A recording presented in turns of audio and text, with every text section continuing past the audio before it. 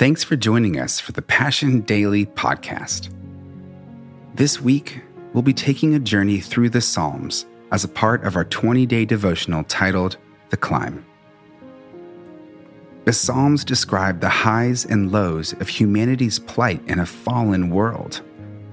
At times, the psalmists languish under the burden of their sin and the sins of others. The writers cry out to God for deliverance and plead with Him for forgiveness. They profess their deep belief that God does indeed hear their prayers, respond to their brokenness, and meet their needs. In the face of the depths of human pain, God is ever present to provide a source of refuge for those who love Him. Today, let's start by centering our hearts on this scripture from the Word of God. Psalm 14. The fool says in his heart, "There is no God." They are corrupt, their deeds are vile. There is no one who does good. The Lord looks down from heaven on all mankind to see if there are any who understand, any who seek God. All have turned away. All have become corrupt. There is no one who does good, not even one. Do these evildoers know nothing? They devour my people as though eating bread.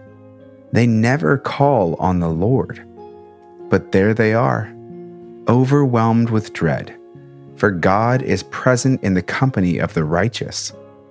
You evildoers frustrate the plans of the poor, but the Lord is their refuge.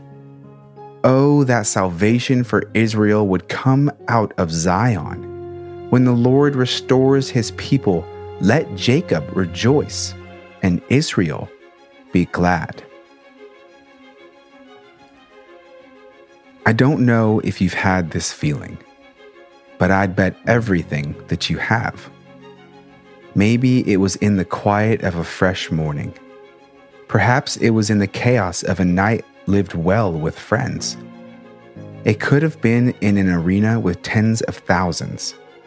Maybe it was halfway up a mountainside on a hike. Wherever it was, I'd bet that the feeling came upon you so quickly that you needed a second to recognize it, almost like catching your breath. The feeling? God is near. I think it's entirely possible that as Christians, we could read Psalm 14 and scoff at the fools. How could anyone say in their heart, "There is no God"?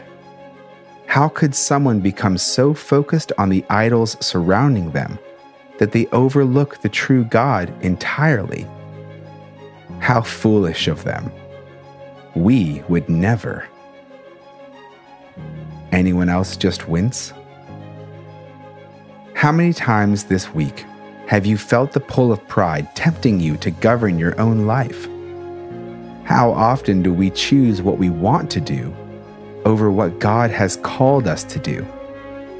We rebel in big and small ways every day, exercising what Tim Keller would call practical atheism, acting as if we are on the same level or know more about ourselves than God.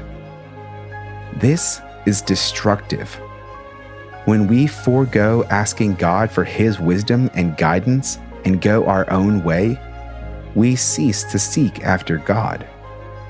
But there is good news. God wants to be found, and so He does not condemn us for our rebellion.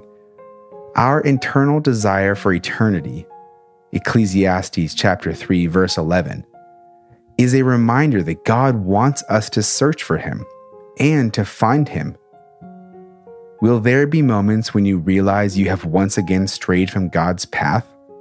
Yes, but God is still present and patient with you. His mercies are new each morning, and His grace is sufficient to lead you back to Him. Don't ever forget that while it is true that being a man or woman after God's heart means fighting alongside your brothers and sisters to draw near to God.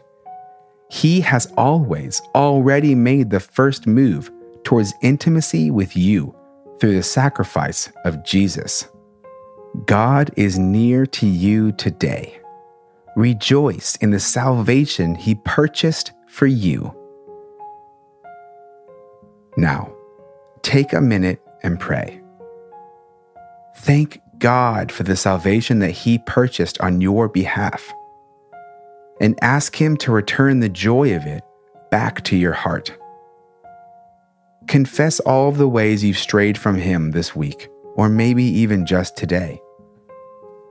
And then, with a smile on your face, thank Him that He is still drawing near to you, embracing you, and calling you into a life that more resembles Jesus.